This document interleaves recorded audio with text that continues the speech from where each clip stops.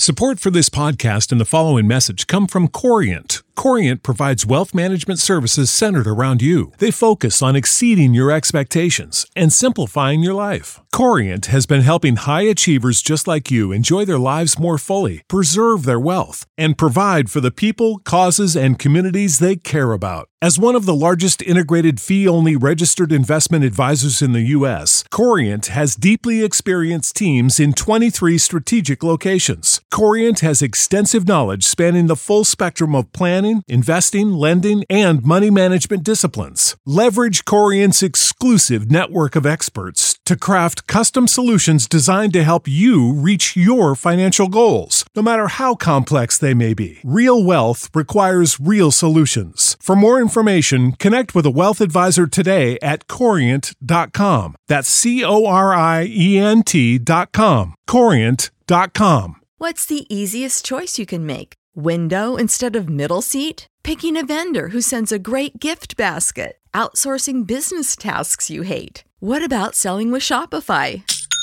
Whether you're selling a little or a lot, Shopify helps you do your thing, however you cha-ching. Shopify is the global commerce platform that helps you sell at every stage of your business. From the launch your online shop stage to the first real-life store stage, all the way to the did we just hit a million orders stage. Shopify's there to help you grow. Whether you're selling scented soap or offering outdoor outfits, Shopify helps you sell. Wherever and whatever you're selling, Shopify's got you covered. Sign up for a $1 per month trial period at shopify.com/try. Go to shopify.com/try now to grow your business, no matter what stage you're in. Shopify.com/try.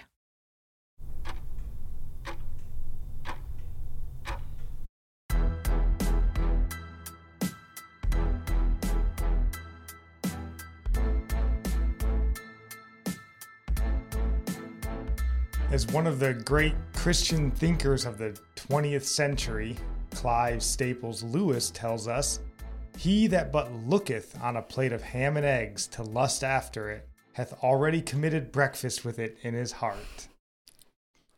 Welcome in. This is Religionless Christianity, the show where each and every week, Nikki and I do the best we can to help Christians navigate this ever increasingly secular world and try to keep our eyes focused on Christ and living a righteous life as best we can. So thank you for joining us. And if you find this show at all enjoyable, rewarding, or you have pity on us, it doesn't make a difference. Drop us a subscribe, follow us, leave us a positive review. We would appreciate that. But yeah, today we are diving into really two main topics. We're going to talk about our biblical topic for the day is going to be on the fifth of our 7 deadly sins, which is lust. We're going to be talking about that at the end of the show. And really, Will Smith. That's what dominated the world, at least the American part of the world this week. So we're going to be talking about that as we go through our news of the week. But before we dive into all of that, is there anything you would like to say? Just want to say if y'all been praying for my back, it's feeling better. It's really weird. The day I went to the doctor was the morning I woke up and it wasn't hurting. Yeah, how strange. The doctor's like, yeah, you're fine. But anyway, she's yeah, just it's a big nice. Baby. She wants free back rubs is what it is. Oh, yeah. Yeah, he gives really good back rubs. Anywho, moving along. Yeah, pray for us. We've mentioned before, we're staying in this townhouse that we are in currently. That's the plan, at least. And we have a dog here, and this might be the worst place in the world to have a dog. And we are debating and looking for maybe a better place to move him to. He's a great dog, perfect family dog, but this is an awful place for a dog to live. Because we have kids who don't shut the door a lot. Well, and not he only gets that, out. it's just often. There's nothing for him. We don't have a yard. We don't have a park. We don't it's just a street, with no yard. So it's really bad. So we're looking to try to find a nice home for him. So just pray for us on that front. Well, he was a stray when we got him. We didn't just choose to have him.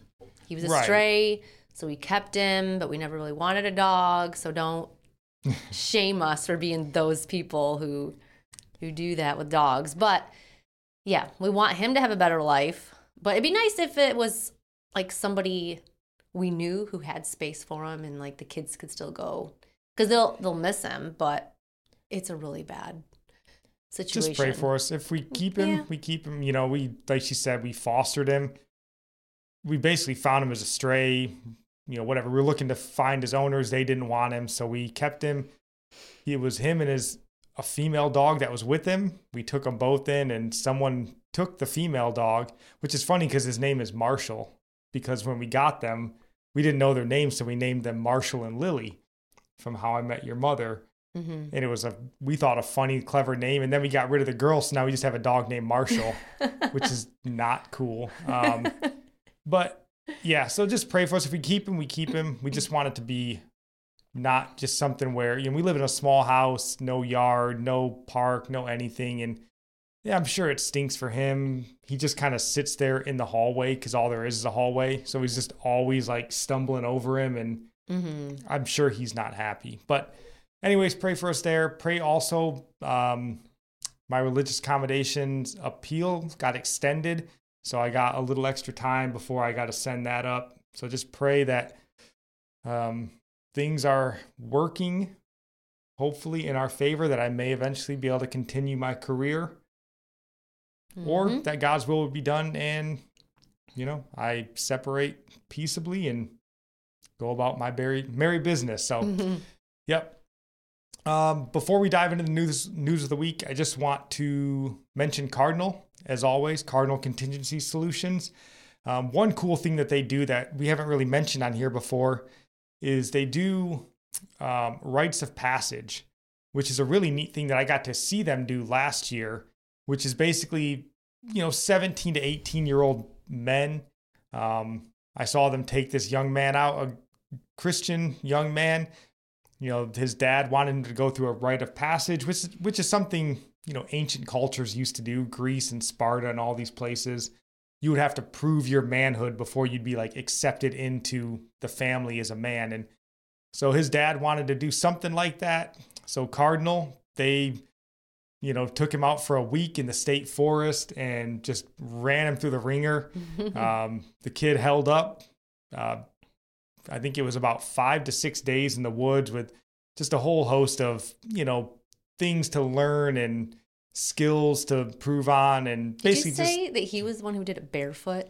Yeah, this kid was barefoot. You know, like the instructors had to tell him like, hey man, we're about to go walk like 6 miles through the deep woods. You have to put shoes on. Because like if you get a cut in your foot and it gets infected and you're out here alone, you die. Like that's unwise. So, but yeah, I mean, so it's kind of a cool way of like, you know, testing somebody's mettle, right? Can they survive? Can they do the things men at least used to do in this world? So it's a cool thing if, you know, that's something that might pique your interest. If you've got a young son that you think a rite of passage would be kind of a neat once in a lifetime experience, Cardinal can do that for you. So just jump on their website as always. The links will be down in the show notes. You can go check those out, hit those guys up and see what they have to offer. And then lastly, before we get to the news, I just want to mention again, we are members of the Christian Podcast Community, which is a community of about 50 good Christian men and women hosting their own podcasts. And you can, I'll try to, I have their show or their sort of page, I guess, linked in the show notes. So all of our podcasts are on the same like sort of group stream. So you can just jump on there, check them all out. We're actually going to be scheduling that interview with the sort of founder of the Christian Podcast Community, Andrew Rappaport, right here with his Rap Report podcast. And that's actually going to be our sermon recommendation at the end of the show. We'll get into that later, but I listened to one of his podcasts. He's a pastor, podcaster, good dude. So that'll be down in the show notes, and we'll talk about that at the end of the show. So, all right. Take a second, catch your breath before we get into our Valley of the Shadow of Death, as we take a look at the news of the week. And then we're going to try to get through these first couple stories quickly because there was really only one story this week, right? I mean, everyone kind of understands that Will Smith and Chris Rock sort of took over the nation. And we're going to dive into that story in some detail here in a little bit. But I do want to just touch on a few sort of cultural issues and Christian issues before we get there that I did see in the news this week that I thought was interesting. So this week in the world of society and sort of culture's war on Christianity, if you guys were tracking this, Disney was exposed with, you know, what many already kind of believe to be true. You know, they've been doing for years, right? And it just seems like this keeps happening. People are like, Disney's exposed. And you're like, yeah, they've been doing this forever, right? And they're like, another year later, like, Disney's exposed. You're like, yeah, dude, they've been perverts forever. I don't know why that's new. But anyways, if you want to read this headline, honey. Is it from The Blaze? Yeah. It says, leaked videos show Disney employees boasting about forcing LGBT agenda into content. Yep. And then just, yeah, if you want to read through that paragraph. Yeah, leaked videos show Walt Disney Company executives and other high-level employees boasting about implementing a gay agenda through the company's work, whose primary audience is children. Yep. Get lined up for them Disney Plus subscriptions, huh? Well, yeah. A lot of adults watch Disney, though, too, though. Like, a lot. Oh, they love it. Yeah. I mean, yeah, for sure. They had, what was it? So it's funny that people don't, like, notice everything. Well, because they have Star Wars and stuff on there. That's true, yeah. I know a lot of people watch. I can't remember, whatever that show, The Mandalorian, that's what it was. And I never saw that. Yeah, I didn't watch it either. Star Wars is for tweeners. I said it. Luke kissed his sister, for God's sake. Anyways, if you're interested in talking about Star Wars, reach out to me in the comments. But there was this extra quote down here. If you want to read this quote. Okay. Disney corporate president. Oh, God, that's not what I wanted. What did you do? Oh. Disney corporate president Carrie Burke says, as the mother of one transgender child and one pansexual child, she supports having many, many, many LGBTQIA characters in our stories and wants a minimum of 50% of characters to be LGBTQIA and racial minorities. First off, so here, this is a lady that's a corporate president for Disney.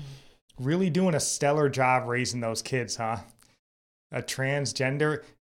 I read somewhere like nobody can even really define what a pansexual is, yet she knows that her child is already that. So that's great that they're running corporations. I'm sure she's got a really solid foundation inside of her. But I think why this story is important and what stood out to me is I think this sort of highlights the fact that like that nature versus nurture argument is really just being settled before our eyes. You know, that's an argument that we've been having forever about like homosexuality and then more recently the transgenderism.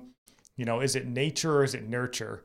But we're seeing really that a small minority might be nature, but it looks like the vast majority in our day is nurture.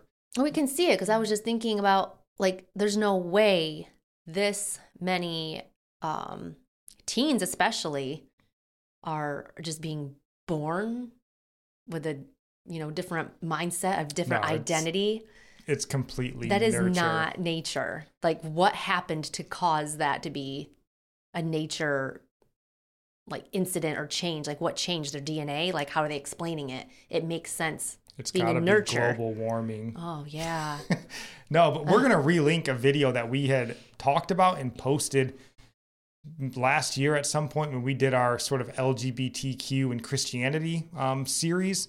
I'll try to link those 3 episodes we did, kind of talking about the homosexual sort of infiltration of the church.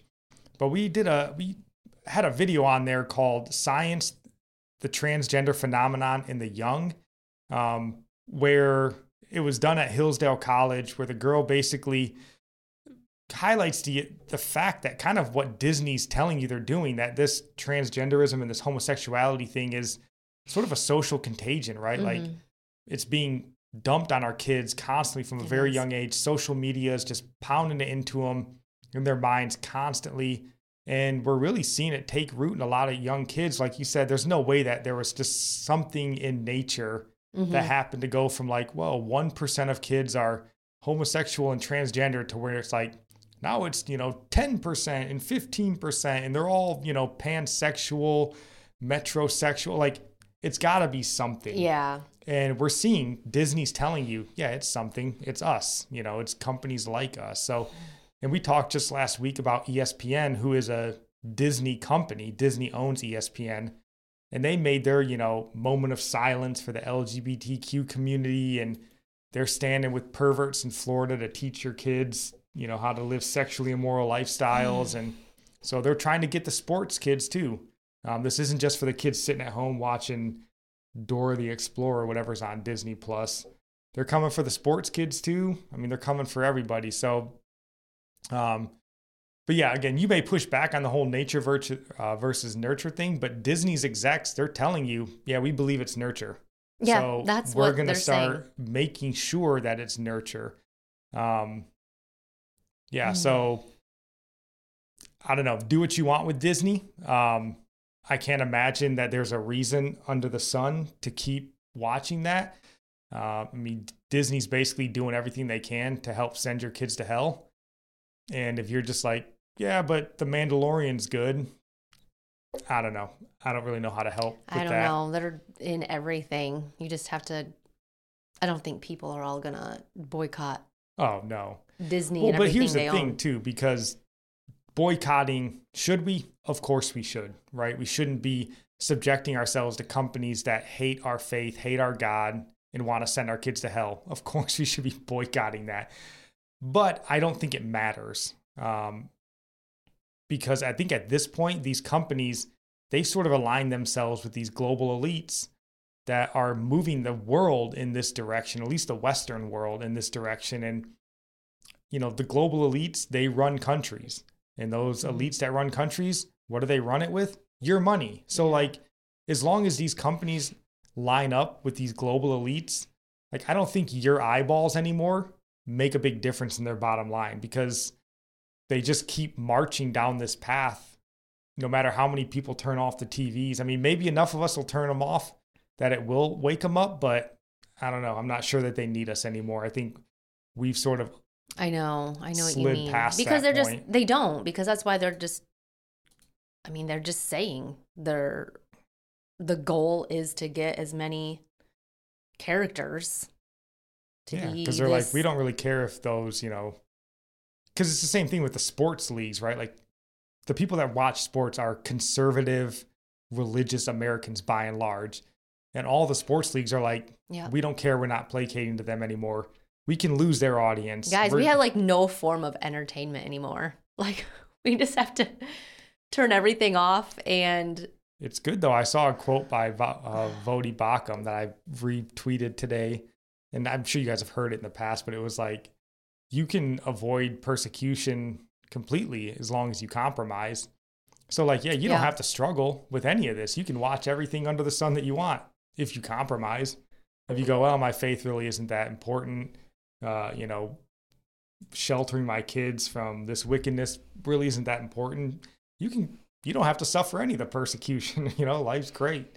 Man. So we have one more story sort of in this vein. And this one comes from the Christian Post. And if you want to read this headline, honey.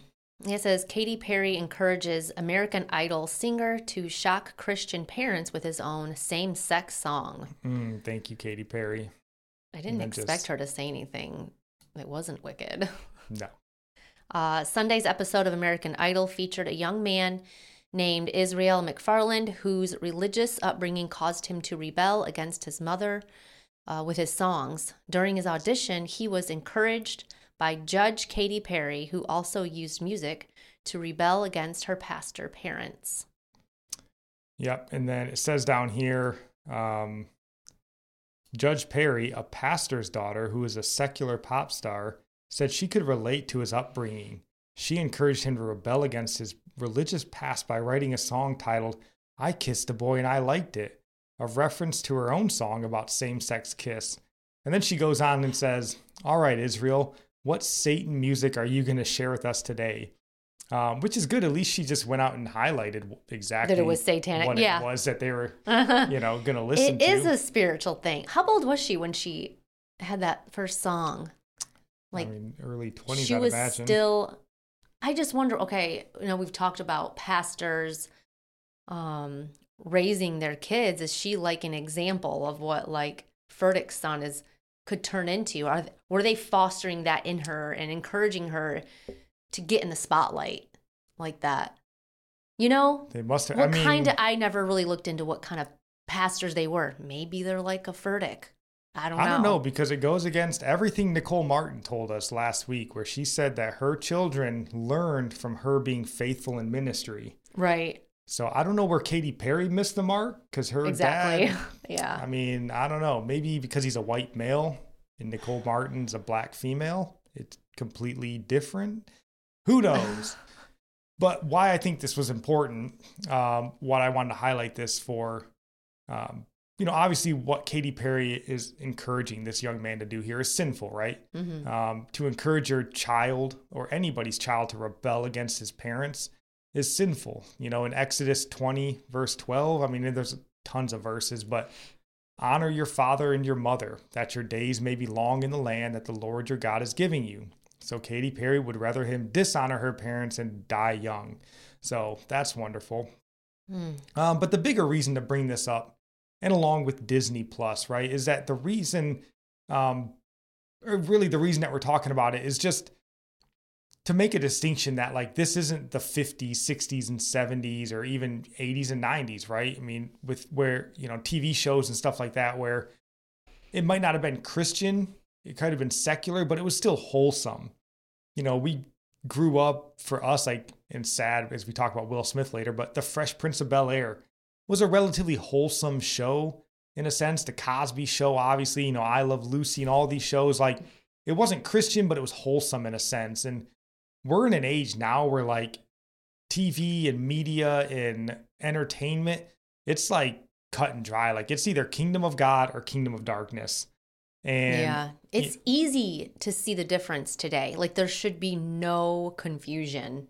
Yeah. And maybe if you had social media in the 50s and you were reading about what, actresses and actors did then and believed, then maybe it'd be different, but we didn't have access to that. So you were naive. But like, Nikki made a point earlier that like we're in a sheep and goats time, like a time of separation, and we need to decide what side we're on.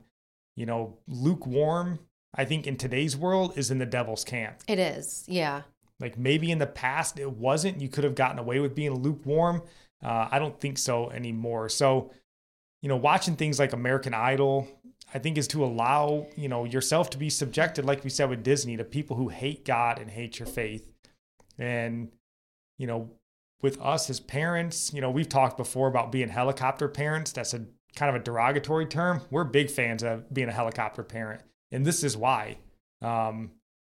You've got to be an example to your children. You got to shield your children. But like being an example, it's like in everything. Yeah. Because they're watching you. That's the truth of it. They see how you interact with people, how you behave. Sad for Will Smith's kids. They see how you behave. But they also see what you watch and entertain yourself with, right? That's true. So if you're like, hey, go watch Veggie Tales, and then you're watching Game of Thrones, they're like, what are you talking about? Like, and they hear what you hear, the music and stuff like that. So, they're watching you, and what you do influences them. It influences the kind of people that they're going to grow up to be, whether they grow up to be godly or worldly. I know. Can you say, follow me? I think we've talked about that a long time ago. One of the first episodes, like, can you say, follow me to your kids? And they can literally walk around and follow everything you're doing. Like, it should be. That should be the goal. Yeah. There wouldn't be anything you wouldn't want them to see or hear. Yeah. Yeah. No, definitely. So I just think, man, that's important to kind of make that distinction. We're going to skip this next story just in the sake of time. I don't want to keep you guys here for another, 2-hour episode. But just know, we'll pull it up here if you're watching. Christianity Today, today's Christianity. They're out there promoting evangelicals looking to harmonize Genesis with evolution, which is great. And then they're furthering the narrative on, where did I have that story at? I lost it. Furthering the narrative on basically, what it means to be a biblical woman. So maybe we'll talk about that stuff later, but I want to get on to the Will Smith stuff because we want to keep this relatively short, not terribly long. Yeah. I think that's better. So yeah, the story that dominated the news this past week, it was the smack heard around the world, right? With Will Smith and Chris Rock. And, we're fortunate in a sense with our show because it comes out on Saturday. So we've basically had an entire week now to sort of digest what happened and the fallout from it, seeing what other people are saying, friends, family, and all that sort of stuff. But, this has really been itching to talk about this for me. And for a lot of different reasons, and really least of them was Will Smith smacking Chris Rock. Because that's not really what captured my thoughts. There's just so many things you can discuss about this. Like people make it an issue of sticking up for your wife. But then a lot of people are unaware of what their marriage is like, which they've openly discussed, let people know. And the biggest thing for me is just the way Christians supported his reaction. Yeah. I don't care that he did it. I care what Christians, that they agreed with it. Right. And that's really what we're going to get into here. Obviously, this is a Christian show, so we're going to talk about the Christian angle of this. But really, it's just the implications, the fallout from this that's bothered me. And like she said, just seeing that Christian reaction, it really unsettled me. And that's how we want to come at this story. I mean, do you expect anything good to come out of Hollywood? No, not at all. And I had mentioned before, I think last week maybe, that the Senate during Judge Jackson's hearing was maybe the most wicked place in the country. I think I misspoke because it's probably most certainly that auditorium that the Oscars was held in. And nobody knew about the Oscars unless this happened. Like nobody was aware. But that's probably the most sinful place in our country right there. So, but yeah, the first aspect of this story, obviously the smack, right? And we didn't watch the Oscars. Nobody watched the Oscars. So the argument that this was staged, it holds water, at least in that sense. But I don't think it was. But they're actors. They were. They're always. Or they are, yes. Yeah. But really, as this, Sunday night, this happens, we're in bed and just scrolling through my phone and I start seeing the stories pop up and the tweets pop up. And, I'm like, I didn't even realize the Oscars was on. So I went and checked out the video and it really upset me when I watched it. Like more than I would have assumed that it would have upset me. Like my mind was racing and again, him smacking him wasn't it, but like my mind was racing on like the societal impact of what this was. And for whatever reason, that's where my mind went to. And like the idea that because of a joke, someone would get up on stage at an internationally broadcast event and physically harm the comedian that just tossed out a joke from the stage that's been done 1,000 times before. And then as if that wasn't outrageous enough, to just have the assailant go and sit back down, curse to the man that he just hit, and no one do anything. He just sits in his seat and then gets comforted to make it worse by those around him. And then even goes back up on stage later to receive the most prestigious award of the night, the Best Actor award, like staggering. Like, I don't think something has shook me that bad, like that quickly in a long time. And I don't necessarily know why, but man, when I saw it, like my heart was racing and like my mind was just going 1,000 miles. I couldn't even really sleep that much that night. I had no idea that he was up. I didn't know this happened. I got up the next day and I actually had on my mind, I was like, on my heart was like, love the brethren. And I was like, I'm going to write down some names of people I need to check up on. And just, my mind was just thinking about love the brethren. And then I don't know, after I wrote down some names, like people to pray for or whatever, to, call and check on. And then I hopped on Facebook and I see discord among the brethren. And I thought, I think God wants me to really focus on what I was focusing on when I woke up, and to not get all heated and acting out in anger and just being a hypocrite, because you're not supposed to even, like, we got to watch our mouth and watch what we're typing and everything. And I was just like, what is going on? What is this? I didn't know, like the whole feed. I was like, what did I miss? And I didn't even talk to Spencer yet. You were probably up here typing something out about it already, but yeah. No, I do my TikTok devotionals, in the morning, and usually I'll drink a cup of coffee and do a TikTok. And I think I recorded that TikTok video. It was about Will Smith and them. I probably recorded it 18 times, just trying to get my words right. And then I posted it and deleted it, went back, and it was like 6 hours later, I came back from work and stuff and sat back down and finally recorded properly. Because it really hit me. It shook me. And, I've heard other commentators throughout the week, I think rightly, mention this, because I think it's spot on. I think that this is cancel culture growing and maturing, what we're seeing in our nation, and it's terrifying.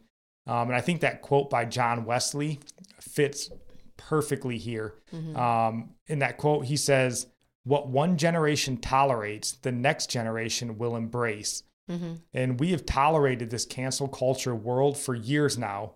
And I think here is Will Smith embracing it, because he's not just sending the Twitter mob to go and attack Chris Rock for a joke he didn't like. Mm-hmm. He's escalating it, right? He's like, you won't say what I don't want you to say. And I think you'd be foolish if you think that this is where it stops. Like, and this may be far out there, but I don't think we're too far off from watching people be killed for stuff like this. Yeah, but this is like, well, you brought up before, like black on black. It could be crime. Like, do Black Lives Matter to Black people? Well, and again, and I made that claim on Facebook, and that's where all of the arguments really started. And that wasn't my intention, but I've told you guys plenty of times on here to go listen to Jason Whitlock. I'm obviously not Black. I don't understand the Black community the way he does, but I just mentioned that, how this makes the Black community look, where these two icons, like, this is what's been a problem since Black Lives Matter and stuff, where it's like, and again, this isn't my thoughts, these are Jason Whitlock's, right?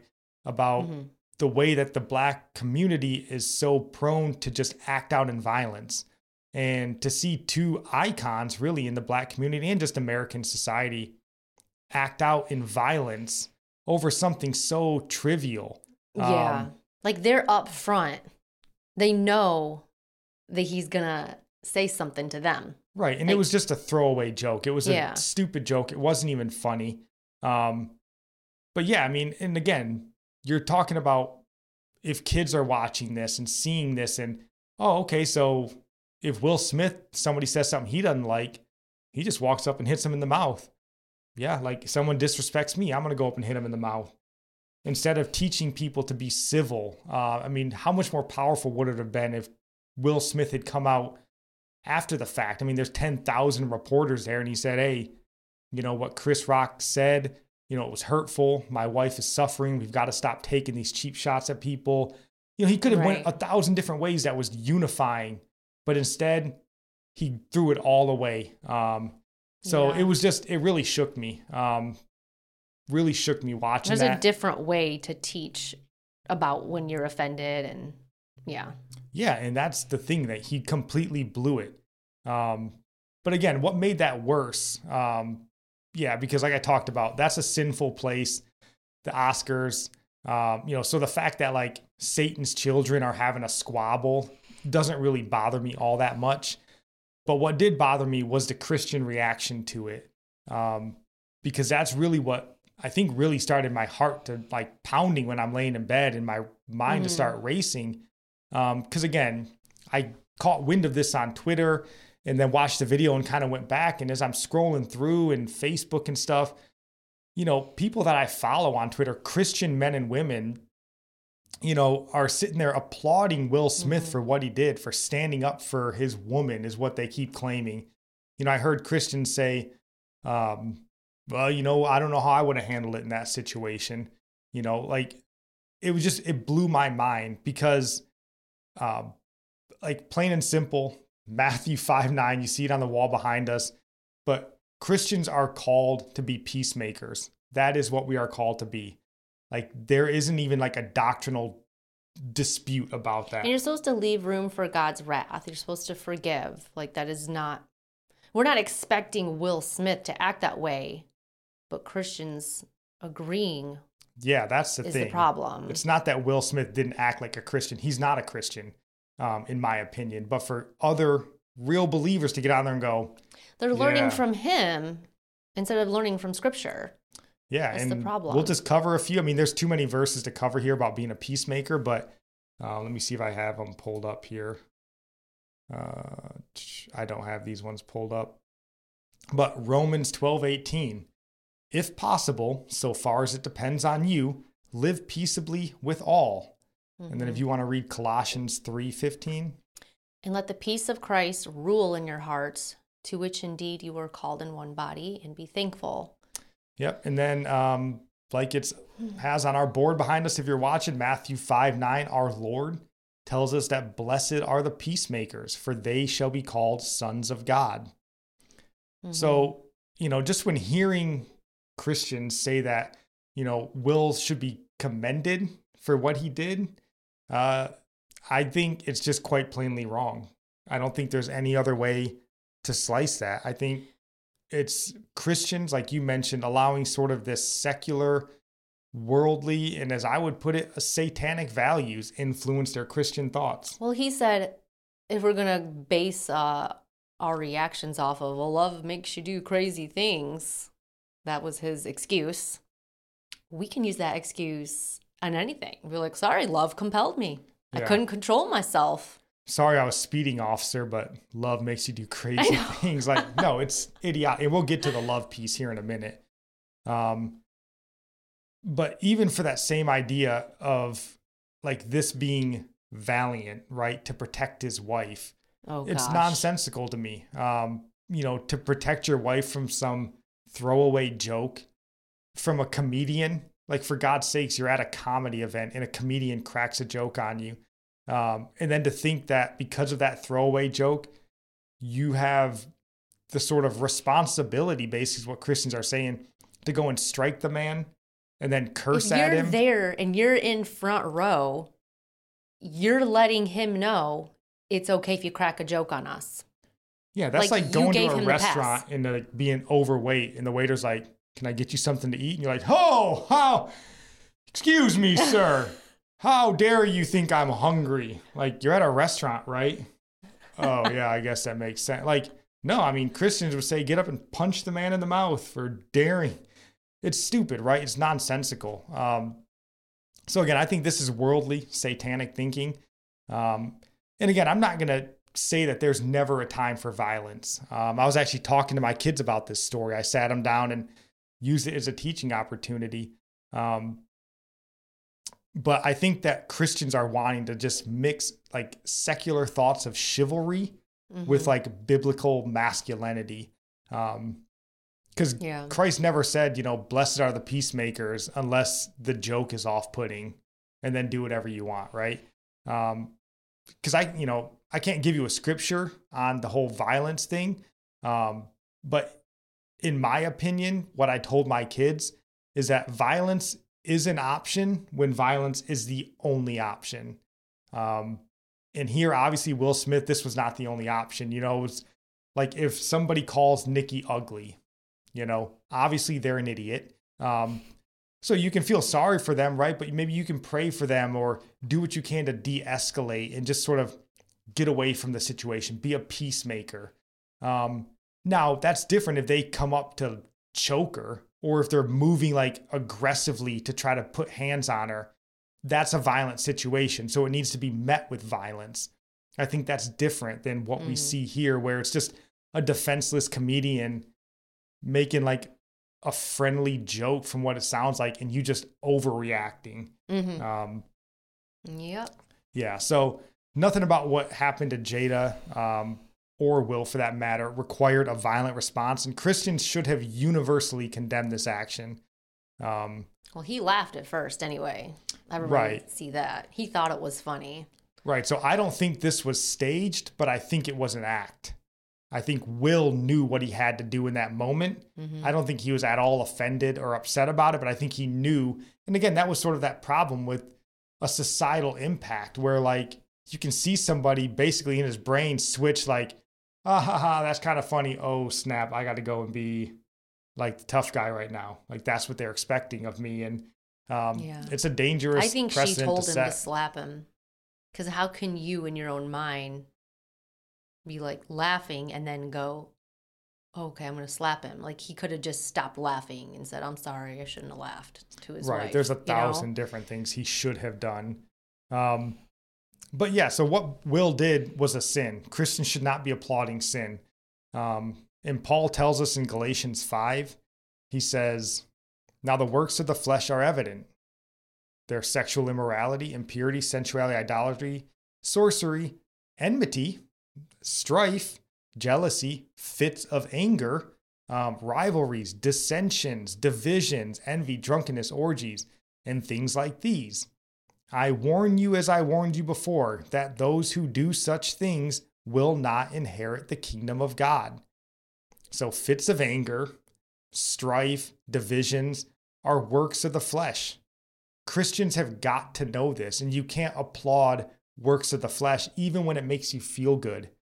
Because I get it, man. If you got a girl, whatever, and you're like, oh, no one's talking to my lady like that. Like, that's where fruit of the Spirit's got to take over and self-control, right? Yeah, that's what I was going to say. And then later, Ephesians 4:26, the apostle tells us, in your anger, do not sin. So Will blew it in a lot of different ways, and Christians can't be standing there getting his back. It's a terrible look for Christianity. And it's just, I think, quite frankly, unbiblical. So thinking on like, how did Christians get this so wrong so fast? And we were in the car taking the kids to Awana's on Wednesday, and you were reading through Joshua, and you came across Joshua 1:8. And do you want to read Joshua 1:8? It says, God commanded Joshua, keep this book of the law always on your lips, meditate on it day and night, so that you may be careful to do everything written in it. Yeah, I was thinking like, okay, the first, like the commandment to meditate on it day and night. Like if you're not even meditating on it, you're not going to do anything else it says. Like we fail in the first step to even open it up and meditate on it. Yeah, I mean, because nobody, by and large, meditates on his word, you know, even in the body, right, anymore. Nobody meditates on his words. I pulled up Statista.com, and it said in 2021, 11% of U.S. adults read the Bible every day. 11%. So we don't meditate on it. Therefore, we simply don't know the word of God. So I think largely we don't even know how we're supposed to react, right? So when the world, the secular world tells us, yeah, that's chivalrous, you stand up for your woman, and we're like, yeah, that makes sense. Yeah, you stand up for the downtrodden, and you just start applying like secular thought and wrapping it into, I guess, Christian doctrine, which is, you know, not hard to understand, right? We've read story after story from Christianity Today. That's what they're doing. They're wrapping secular thought and trying to tie it into Christian doctrine. So you just get twisted because we don't actually read the word. So even those who are evil know how to do good. Like when we read those who are evil know how to give good gifts to their children. But that also applies to things like this. Even evil people defend those that they love, but they don't do it in the right way. They don't do it in a way that glorifies God or with self-control. They just go crazy in a rage. Yeah. And that's, maybe that love does make you do crazy things, but the love of God is going to help you be self-controlled and do it in a way that does glorify God. It should. But that second point here that we wanted to mention on about Will Smith was his award acceptance speech.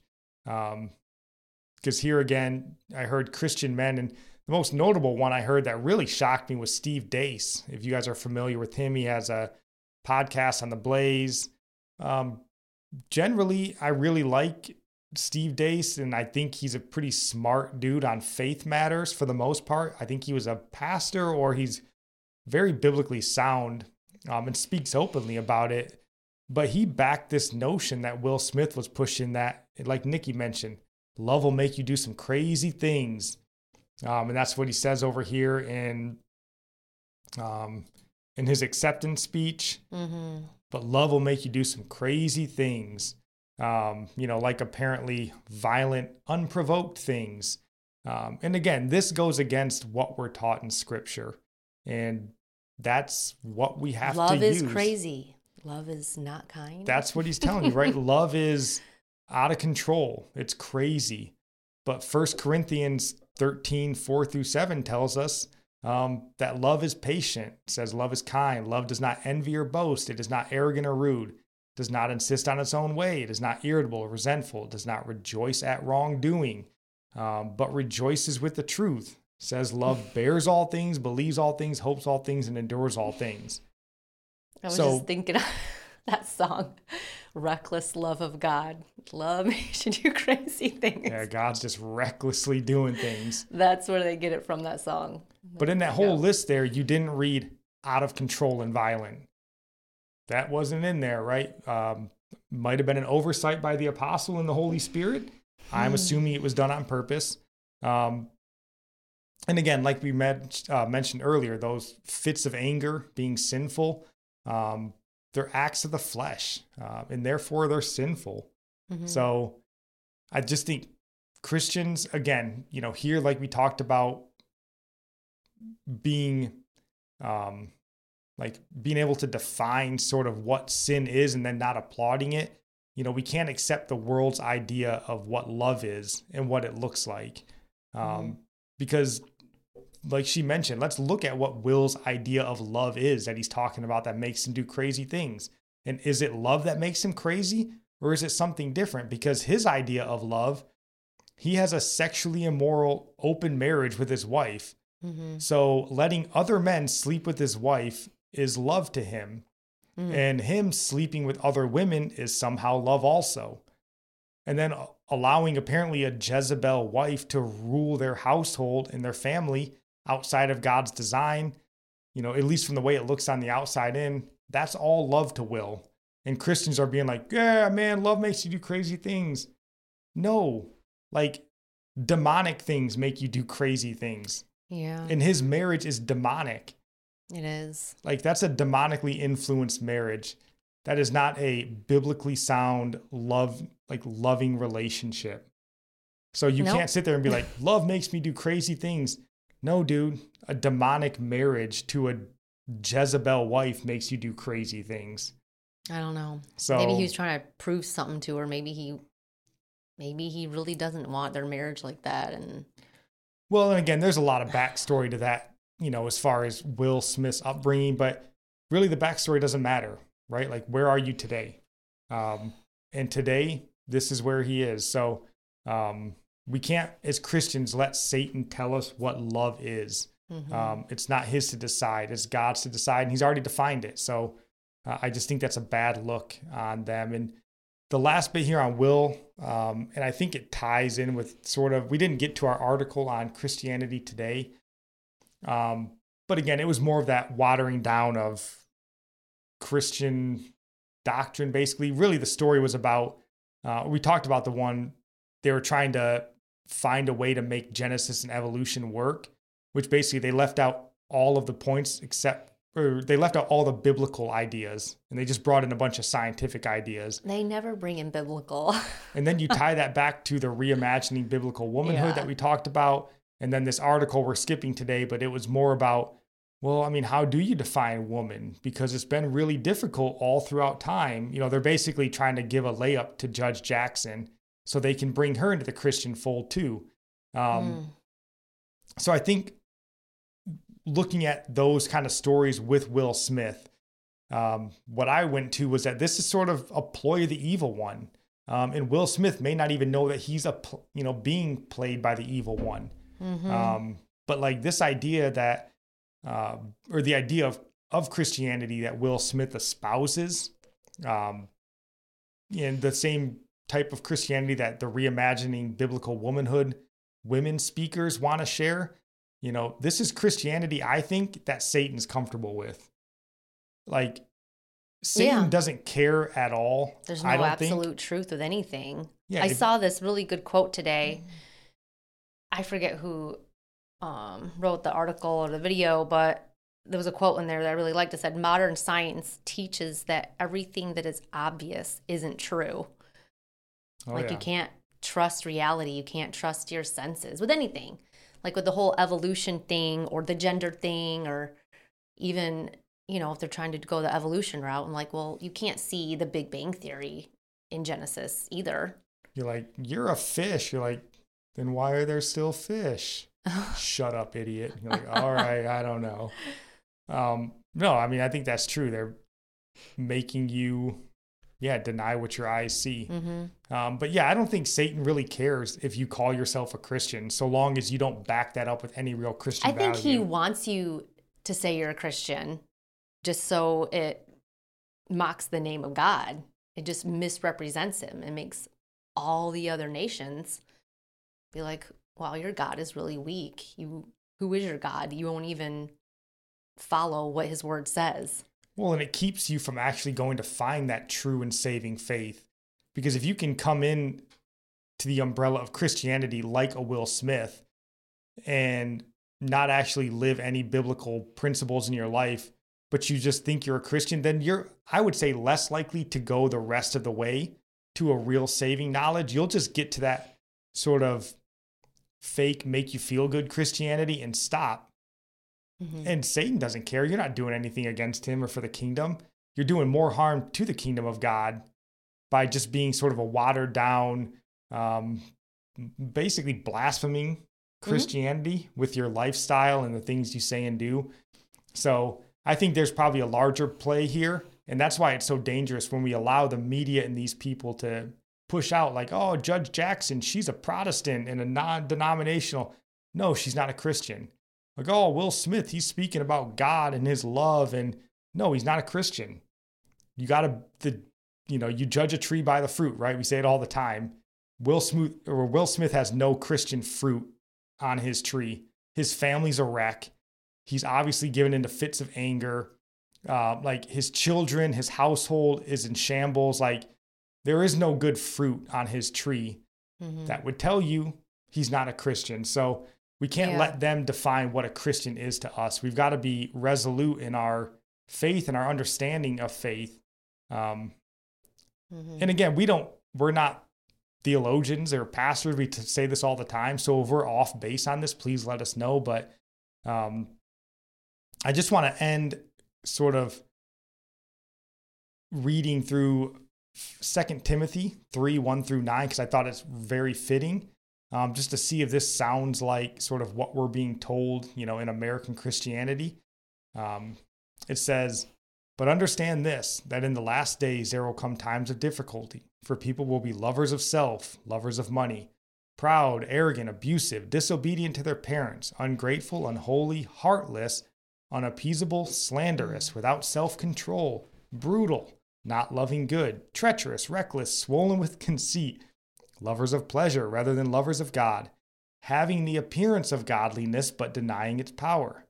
Avoid such people, for among them are those who creep into households and capture weak women, burdened with sins and led astray by various passions, always learning and never able to arrive at a knowledge of the truth.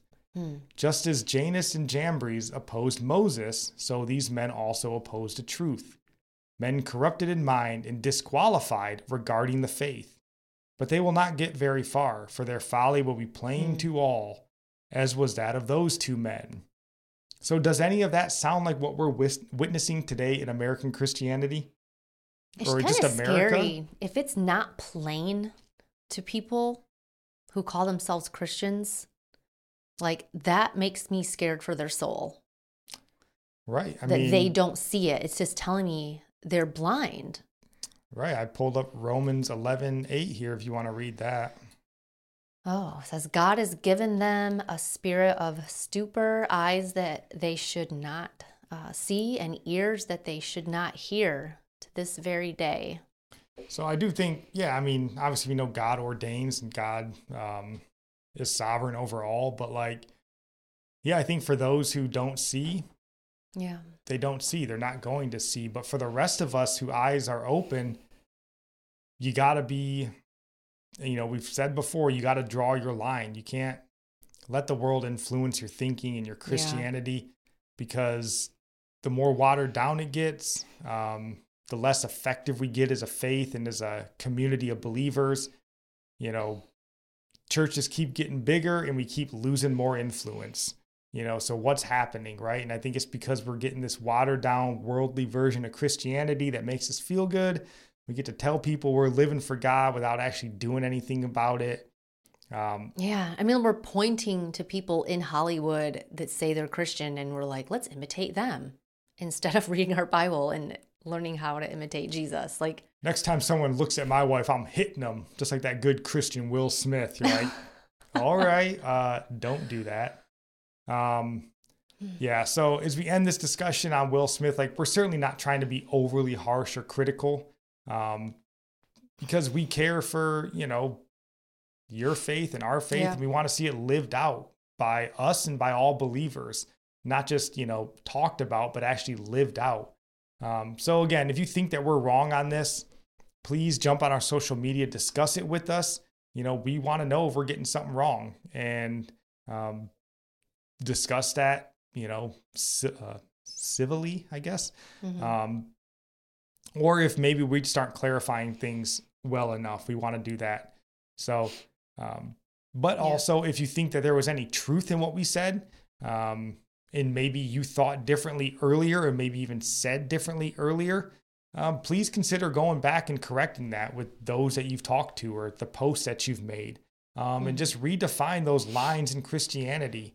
Because again, I think we have to draw clear lines around our faith, so that it doesn't get sort of drugged down by worldly, so-called Christians. Yeah, that line won't be blurred if you are meditating on the Word of God. You'll see clearly. You'll see the blurred lines, and it will be easier to stay on the straight and narrow, to think the way you should think. Yeah, for sure. And I just want to end this discussion on Will Smith. And actually, I think we're probably going to push our talk on lust and chastity till next week. I don't want this to be another 1.5 hour long episode. It will be very long. Yeah. So we're going to end probably today talking about Will Smith. And I just want to end it on this idea of being a peacemaker. Because our show, Religionless Christianity, we got the name from Dietrich Bonhoeffer. He's, a favorite of ours here. And I have a book that I'll be linking down in the show notes. I encourage you to go pick it up. It's Dietrich Bonhoeffer's Meditation on the Psalms. And there's a section in there where he's preaching on Psalms 85, verse 8. And is really on this idea of peace and Christians being peacemakers in the world, which he was a huge advocate of. He was a peaceful man himself until he realized he couldn't be anymore. But in there, Bonhoeffer said, for the members of the ecumenical church, which from my understanding is just sort of the worldwide church, insofar as they hold to Christ, his word, his commandment of peace is more holy and inviolable, I can't say that, than the most revered words and works of the natural world. These brothers in Christ obey his word. They do not doubt or question, but keep his commandment of peace. They are not ashamed, in defiance of the world, even to speak of eternal peace. They cannot take up arms against Christ himself, Yet this is what they do if they take up arms against one another. Even in anguish and distress, of conscience, there is for them no escape from the commandment of Christ that there shall be peace. So I just want to reiterate that point. We are called to be peacemakers. That's got to be, and I know it's hard. I know it's hard. It's not easy. I'm as guilty as anybody of giving into anger, lashing out, but that doesn't mean that you just accept it when you see it. We're told to bless our enemies. But just thinking on like sharing the gospel with someone, if someone does wrong to you and you do an act of kindness back to them, they're going to be like, why are you treating me kind? And that's your opportunity to share the gospel with them. Say like, this is what God's done for me. And I want to share with you, this good news. Like, this isn't the way we're called to live. And hopefully God, he works all things out for our good. And so just thinking on it that way, like don't sin in your anger, like think, okay, this person did wrong. That's what, as a Christian, if you think about it that way, you would not agree what Will Smith did. Right. Because if you think about it like Christ, and if we really should love people enough to be servants, to sacrifice, like we really care for their soul. Like Will Smith will never have an opportunity to share the gospel with Chris Rock in a real way again. He's completely slammed that door shut by embarrassing him on such a stage. Like not to say that Chris Rock, and I don't know his faith, I don't assume he's a Christian, and he may hear it from somebody else, but like Will Smith lost that opportunity forever to share the gospel with Chris Rock. And again, I don't think Will Smith is a Christian, but this is just for Christians. If you react to a situation that way, and you may say, good, I don't care. Screw that guy. I hate that guy. Which again, that's a sinful thought. Keeping in mind where they're going for all eternity. A simple act like a throwaway joke at an Oscars event should not be enough to where you're like, I don't care if he ever gets saved. But that's showing unforgiveness too. Like you have an unforgiving heart. You've already sealed the deal that like you've unleashed your wrath on them. You didn't leave room for God's wrath. Like you're telling God pretty much, I won't forgive them. I'm going to hold on to this and I'm going to repay them myself. You're not trusting that God will do it. Yeah. So. Well, do you have any last thoughts on this before we get to our sermon recommendation? No. So, I just want to encourage you guys to think on this, to pray on this. Because the thought just came to my mind, it's pride, right? It's pride for me to want to protect Nikki in a situation like that where it's not affecting her, right? But it's an insult to my masculinity. If you say something rude to her and I don't react to it. Yeah. Then somehow it's an insult to my masculinity, which is, I think maybe where Will Smith was going. And I think that's the way a lot of Christians took it. There's no way I'd let someone talk to my girl like that.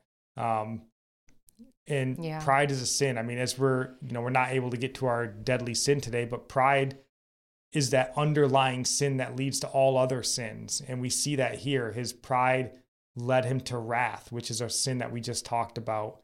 So it's just important, man. Pray on that. Ask for repentance where you've given into fits of anger. God is faithful and to forgive you. Forgive us, forgive me. So that's it. Our sermon recommendation, like I mentioned, we are going to be having Andrew Rappaport coming on the podcast here pretty soon. But I listened to a really good Rap Report, his main podcast here, the Rap Report. And it was a talk on demons, just sort of a deeper understanding of what they are, who they are, how they came about, all of the, kind of the deep dive. He had another pastor on there. I think his name was Jim Olson. He's another Christian podcast community fella. And they really brought up some pretty interesting points. And I'm really curious to hear your guys' thoughts on this, because one of the points that they brought up that I came and talked to Nikki about, and maybe if we remember, we'll talk to Andrew and see if he's flushed it out anymore.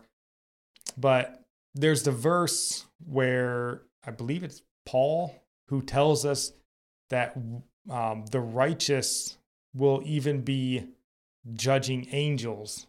That's one of the things that, the righteous, once we die or whatever and get to heaven, we'll be judging angels is something that he says. And I think most of us, when we hear that, you always understand that to be, we're going to be judging the fallen angels. But one of the questions that Jim Olson, the other pastor, brought up, he's like, in context of that verse where it is, that book is talking about judging the brethren, right? The other brothers in the body of Christ. And then it talks about judging angels. So my question for you guys, if you've thought about this, read this verse, what you think on this topic. He brought up the point, like, is he really telling us that we're going to be judging holy angels? Because God is the one really who judges, hell and eternity. So he made the point, like, maybe are we going to be judging the holy angels for what they've done in their service and for us and them? And I was like, never would have thought about that. I'm not saying he's right. Just curious. I've never really thought about it. So I haven't either, really. I would be curious to know what you guys think on the righteous that are going to be judging angels. But that is an important point that me and Nikki talked about when it comes to discerning things in this world, like Will Smith and anger and violence. Like, if we can't get that right on this planet, and we're going to be judged with condemning angels, judging angels in eternity, man, we got a lot of work to do to get Maybe have in your mind, you can't judge anybody. I mean, Satan was bad. Sure, but it was that bad. I don't know. I mean, he was just protecting his girl, right? We're